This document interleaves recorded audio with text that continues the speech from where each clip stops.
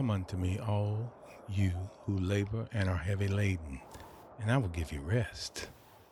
Take my yoke upon you and learn of me, for I am gentle and lowly in heart, and you will find rest for your souls.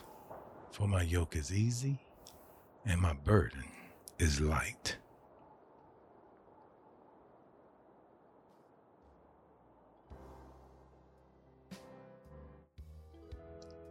Welcome to Yes You, I Am. It is my hope the time we spend together will serve as a virtual retreat of sorts for those who have experienced the undeniable, cannot unhear it, call of God on their lives to become stewards of His Word through ministry. Now, there is a disclaimer that must be put forth here, and there's no way to sugarcoat it. I simply must relay it in the same vein it was given.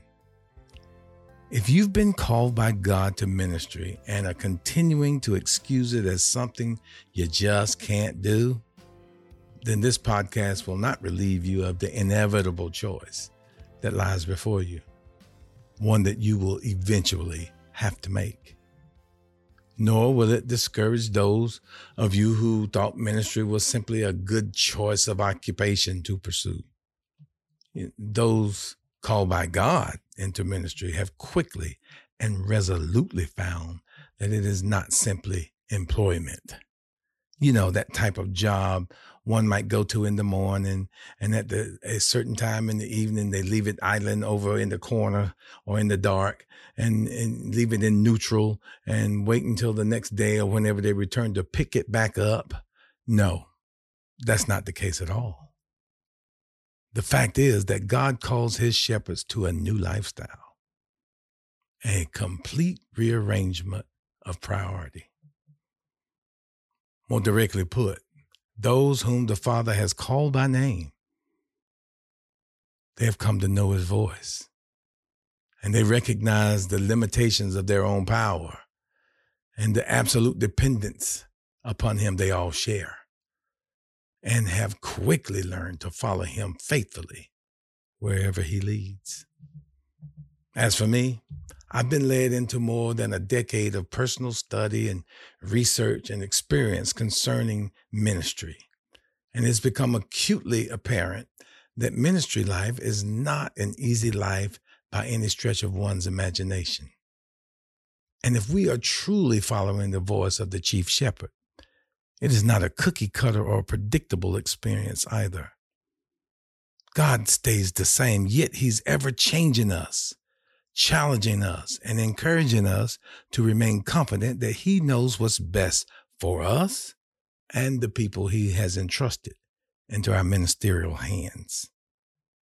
Unfortunately, we act much like Peter when he got out of the boat and stopped looking at Jesus and began looking at the turbulence that surrounded him.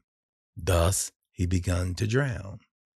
But for us, we find ourselves overwhelmed with unrealistic expectations put upon us by the congregants that we are tasked to serve. Some of those expectations come directly from the communities in which we live, even more from our very own families that we love so dearly. And a lot of them come from ourselves, the pressure we put upon ourselves. Then we become exhausted by unrelenting work schedules, emotionally and physically fatigued by the weight of our titles. Some teetering on the brink of exhaustion and total burnout. Even more are operating with spirits so weakened by prayer lives that are sparse at best, which ultimately results in some of my best considering leaving ministry altogether. If any of this sounds familiar, if any of this looks like something that someone you know is going through, then yes, I Am has heard your silent cries. And I believe He has prepared a place for us to experience a moment of time out and temporary shelter from the storm. I'm Kay Allen. I'll be your host. Join me as we come together before the Father and rest a little while Here in this space, we can find encouragement to combat that weariness that tries to overtake us on a daily basis. Some days we may even challenge each other to begin the process of allowing I Am to reignite that fire in us that we felt so deeply when we first heard his voice. Come on. Together, let's fall in love with serving I Am all over again.